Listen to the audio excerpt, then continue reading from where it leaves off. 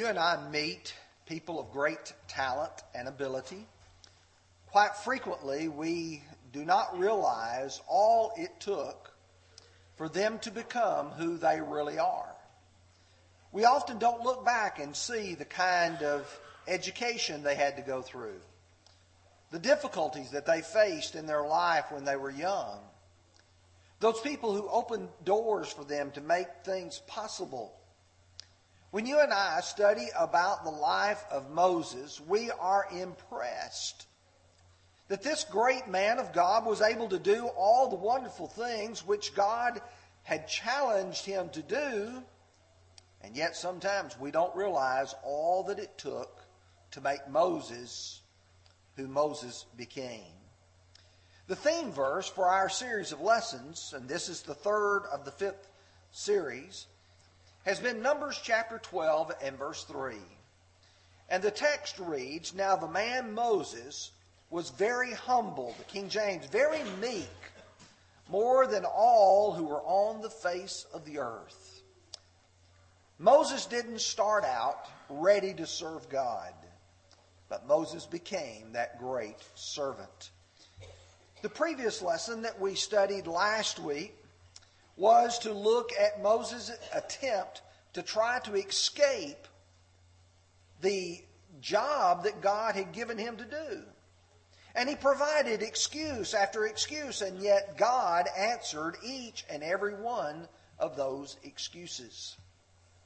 What I always find interesting and intriguing is that when you first look at Exodus chapters 1 and 2, Moses thinks that he is ready to lead God's people, and he's not.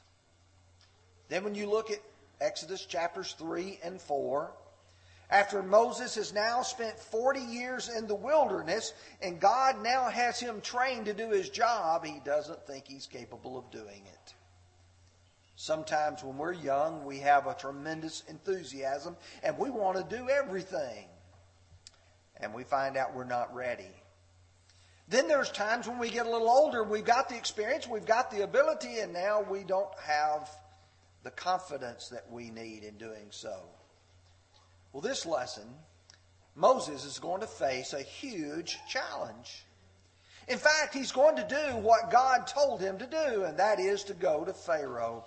And so here's what we want to do this morning in our lesson. And you can keep your Bibles open to the book of Exodus, and we're going to look at chapters 5 through 15. Obviously, we're not going to read all those verses.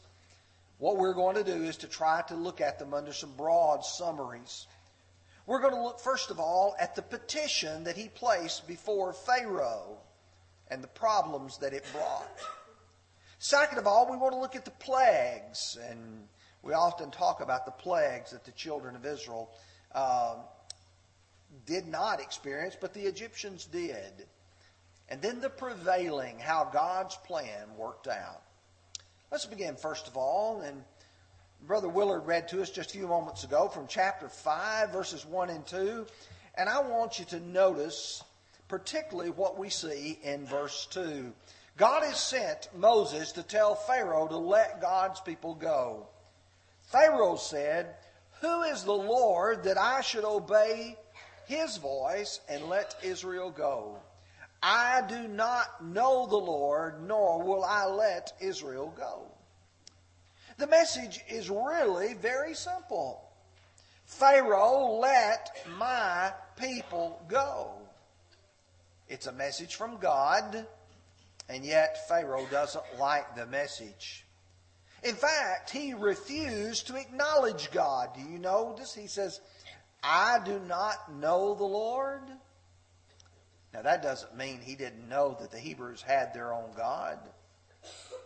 It does not mean that he does not even somehow been able to research the annals and see what Joseph had done through the blessings of his God.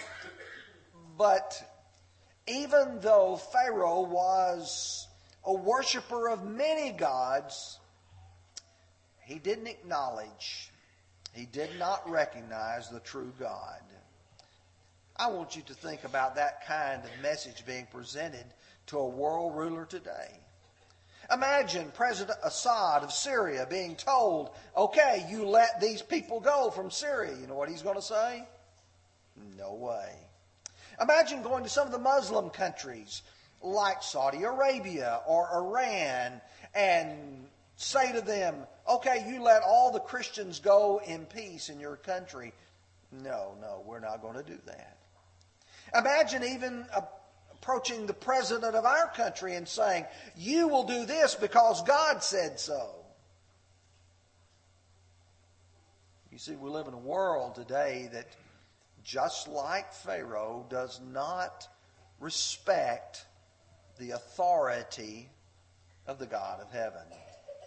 Now, as you go a little bit further in chapter 5, you realize, though, that there are some consequences. So I want you to look down at your text, or either look up on the screen, and let's consider what Moses goes on to record. And Pharaoh said, look, the people of the land are many now, and you make them rest from their labor.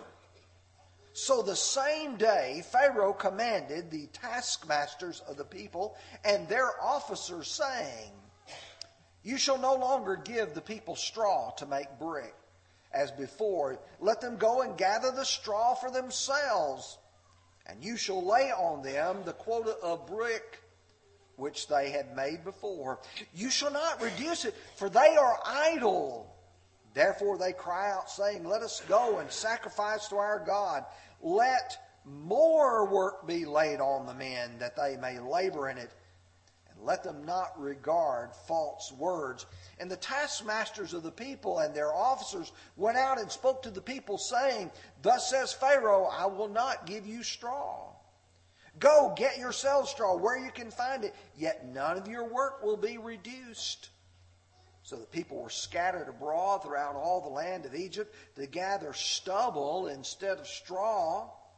And the taskmasters forced them to hurry, saying, fulfill your work, your daily quota, as when there was straw. Also the officers of the children of Israel, whom Pharaoh's taskmasters had set over them, were beaten and were asked, why have you not fulfilled your task in making brick, both yesterday and today as before? Now, Pharaoh's response was harsh. And in fact, it was so harsh and it was so difficult that no one anticipated this. Pharaoh, or the children of Israel, didn't anticipate it. Moses didn't anticipate it. In fact, the people, once they were put under this great stress, went from being grateful to grumbling. I'd imagine we would too. In fact, if you will look at a contrast between chapter 4, verses 29 through 31, where when Moses says, I'm going to ask for you to be released because God has commanded this, the people, it said in verse 31, bowed their heads and worshipped. They were thrilled with the message.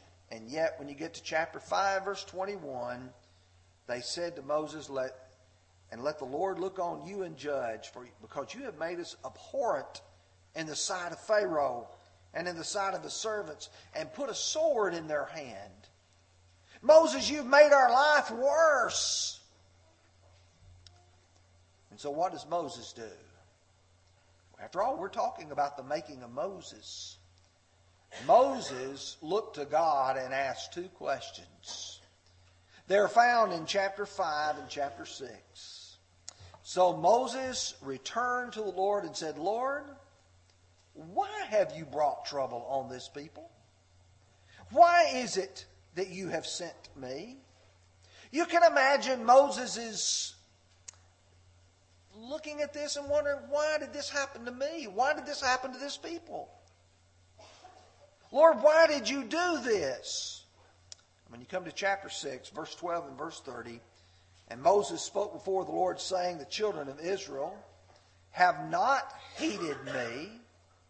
How shall then Pharaoh heed me? For I am a man of uncircumcised lips. Lord, why did you send me? The children of Israel won't even listen to me. And how is Pharaoh going to listen to me? Then chapter 6, verse 30, Moses said before the Lord, behold, I am of uncircumcised lips, and how shall Pharaoh heed me? The very first thing that I want you to think about when you read this section is, here's a petition that God gave Moses to present, and it's not turned out well. There's been problems. Well, Moses, what does God want you to do? Chapter 7, verse 1. So the Lord said to Moses, "See, I have made you as God to Pharaoh, and Aaron your brother shall be your prophet. You shall speak all that I command you." Oh, God's given him a job. You've got to go and to do it. Now, as we move a little bit further, we recognize that there are plagues that are going to be brought. I want you to look with me particularly now at chapter 7, verses 4 and 5. And God tells Moses, "Pharaoh will not heed you, so that I lay my hand on Egypt and bring my armies, my people, the children of Israel, out of the land of Egypt by great judgments. And the Egyptians shall know that I am the Lord when I stretch out my hand on Egypt and bring out the children of Israel from among them." I think that's a wonderful passage. You remember chapter 5, verse 2, what Pharaoh said? "I do not know the Lord." You know what God said? "You're going to know me before it's over with." And so, God had a reason for the plagues. To teach Pharaoh, to teach the Egyptians, to teach the children of Israel that God was going to lead them out by a mighty hand. And you know what's interesting? When I go to Psalms 106 and I read David, David tells us even Israel didn't appreciate what this was. He said, "Our fathers in Egypt did not understand your wonders. They did not remember the multitude of your mercies, but rebelled by the sea," the Red Sea. What that tells me is, from the time that God sent Moses to tell Pharaoh to let his people go until the time that God brought them to the Red Sea and all those plagues were brought, they didn't appreciate them. They didn't recognize them for what they were. Had they recognized them, they would have definitely not rebelled at the Red Sea. There were 10 plagues. These were miracles that answered the gods of Egypt. Initially, when I planned this lesson, I thought about taking each of the 10 plagues and taking the gods of Egypt and pairing them with them. What happened to me after about 30 minutes is I'm trying to remember which god goes with which plague. And I thought, well, if I do that, by the time you get out the back door, you won't remember which one of them. So rather than doing that, I just want to bring up chapter 12, verse 12. He said, "I will pass through the land of Egypt on that night, and I will strike the firstborn of all of Egypt, both man and beast. Against the gods of Egypt I will execute judgment. I am the Lord." You see, the truth is that when you look at all the plagues, all 10 of them, you recognize each and every one of those plagues answered one of their gods. And when you begin to look at them, you recognize that we live in a world today that still does not appreciate that. When you read some of the modernists, some of the liberals, they try to say, well, this was all purely naturalistic. But you see, the truth is there's too many coincidences. For instance, God may have used natural elements to do this, just like He used water with the flood. But they followed an announcement. There's going to be frogs. And guess what? There were frogs. There are going to be flies. Guess what?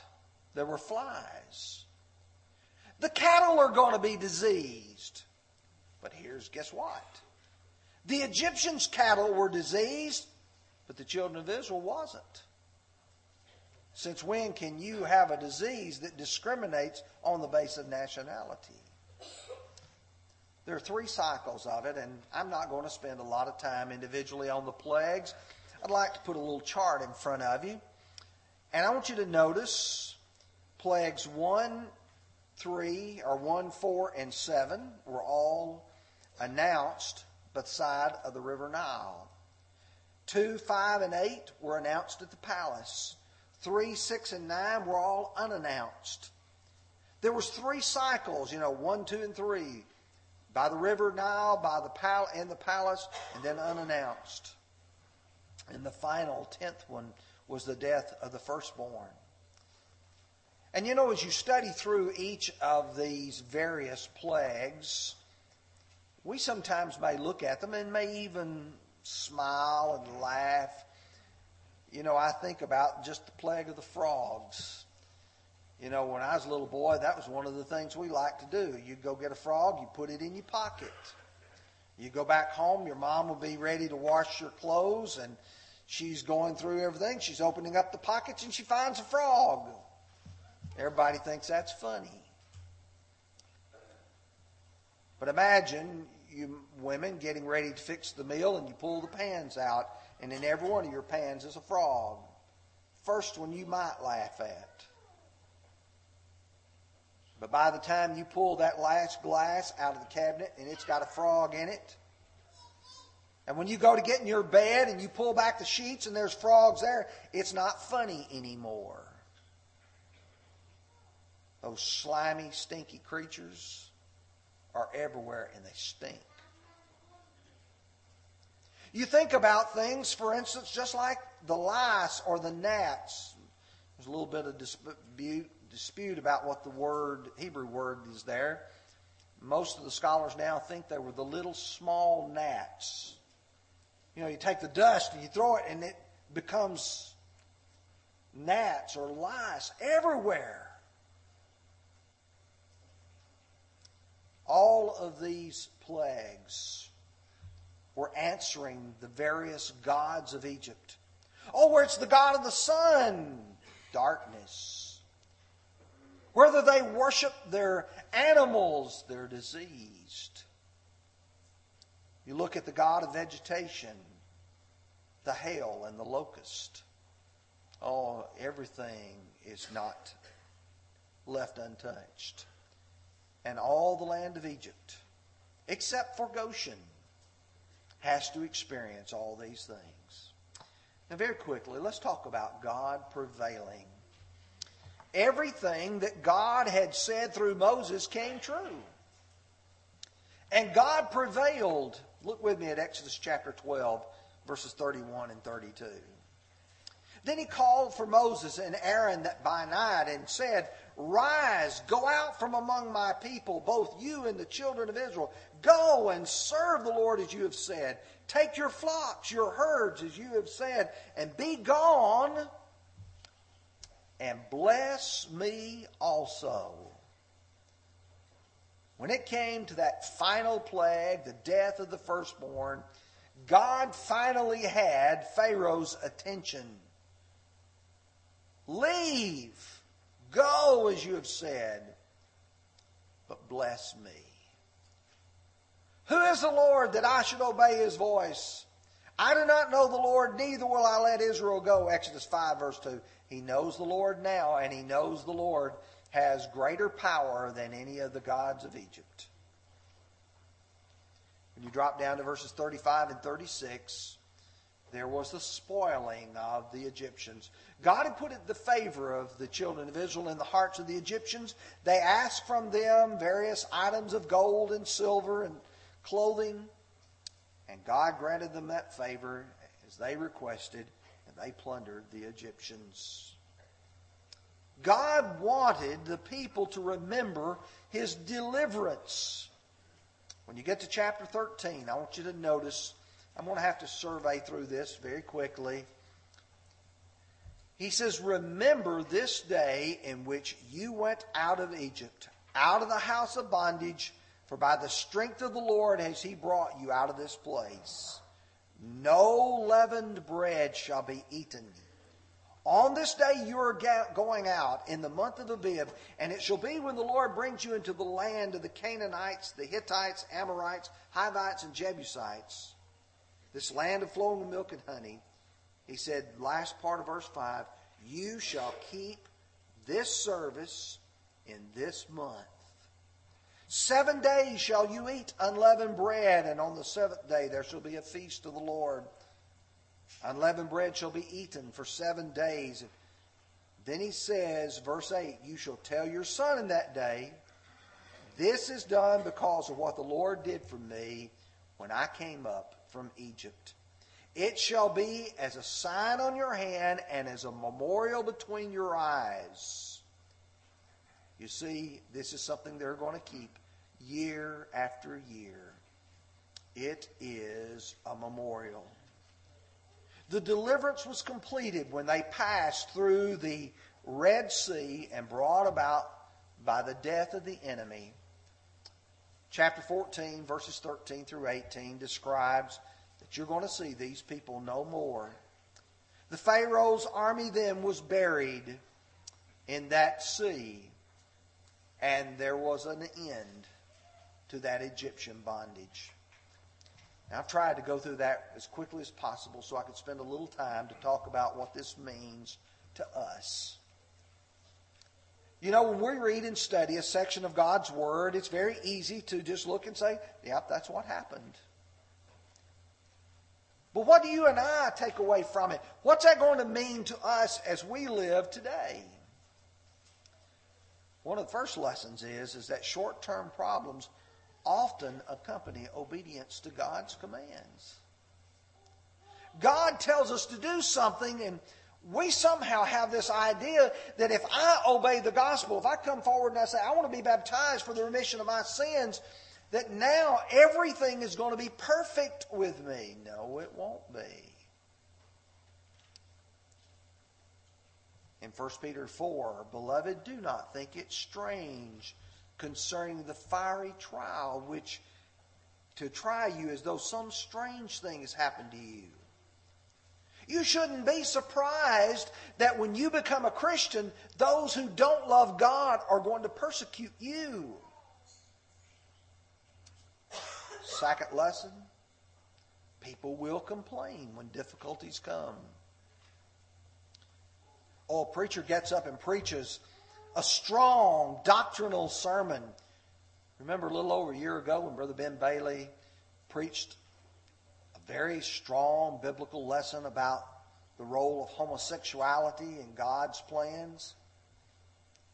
And how that there were people who made such a great ordeal about it, how he was attacked because of preaching God's Word. And when the attacks come, people say, oh, maybe we ought to back off. When a church practices church discipline, there's always going to be people say, oh, we can't be that strong. We can't. No. Yes, we've got to do what God said, and even we got to be prepared to accept the difficulties that come without complaining. Number 3, God provides deliverance, but He requires our cooperation.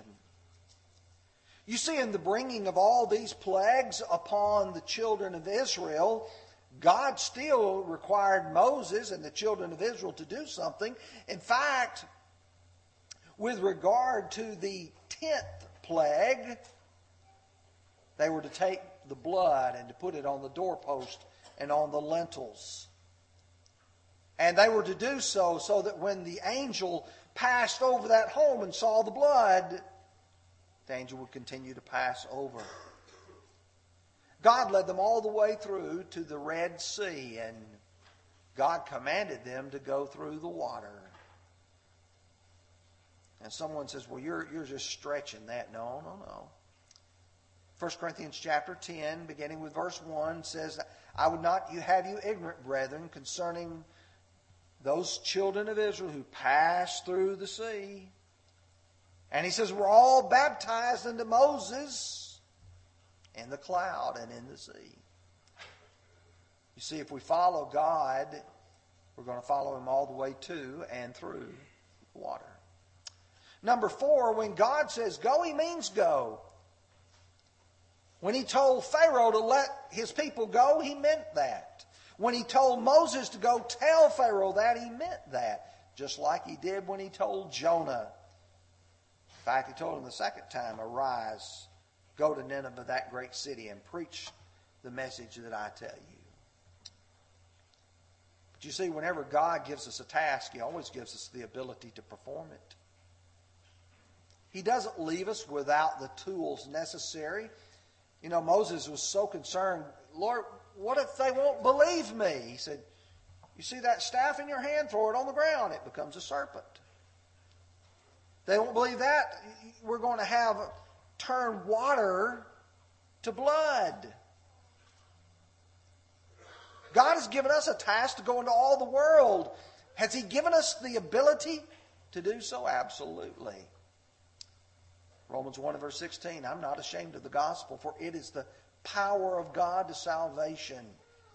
That word of God is living and active, or living and powerful, and sharper than any two-edged sword. Number 6, we may not always understand God's means and methods, but we always must trust Him and humbly submit. I'd suggest to you that if there's anything out of all these lessons that we have learned, is that God made Moses the man that he was, because He said, Moses, do this. Moses sometimes was hesitant and even resistant, but he complied. He humbly ended up saying, okay, Lord, if that's what you want me to do, that's what I'll do. You and I sometimes, we may not always understand, but when God tells us to do something, we must do it. And finally, the memorials. I didn't spend a lot of time talking about that great Passover feast that was a part of the death of the firstborn. But God said, I want you to remember that every year. You know, this morning, just about this time, 15 years ago, the Twin Towers in New York City fell. Most of us can remember vividly where we were and what we were doing when the towers fell. And our country today, in many places, are celebrating that memorial to remember. God said to the children of Israel, I want you to remember this event. Don't let it go away from you. Those of us who are Christians don't need to look back to that Egyptian deliverance. We look back to the deliverance brought by the blood of Christ. And Jesus said, in writing through the Apostle Paul, 1 Corinthians 11, 23 through 26, this do in remembrance or memory of me. Pharaoh, like many of our world leaders, had trouble being humble before God. We are at our best when we humble ourselves and see ourselves as a tool in God's hands. What can God do with me? A lot, if I'll follow what He tells me to do. If I'll become the person God wants to make me into. Don't be resistant. Don't say, I'll do something else. Do what God wants you to do. And we ought to remember the great things that God has done for us in trying to prepare us for being a great servant of His. This morning, if you are not a Christian, the Lord invites you to come to Him. In fact, Matthew 11, verse 29, Jesus said, come unto me, all you who labor and are heavy laden, and I will give you rest. Take my yoke upon you and learn of me, for I am meek and lowly in heart, and you shall find rest for your souls. For my yoke is easy, and my burden is light. He extends an invitation to come believing that He's the Christ, repenting of our sins, confessing that faith, and being baptized. What a wonderful joy it would be this morning to see one pass through the water and see deliverance on the other side. If you're a Christian and you need to be restored to faithfulness, why not take the great privilege we have now as together we stand and sing?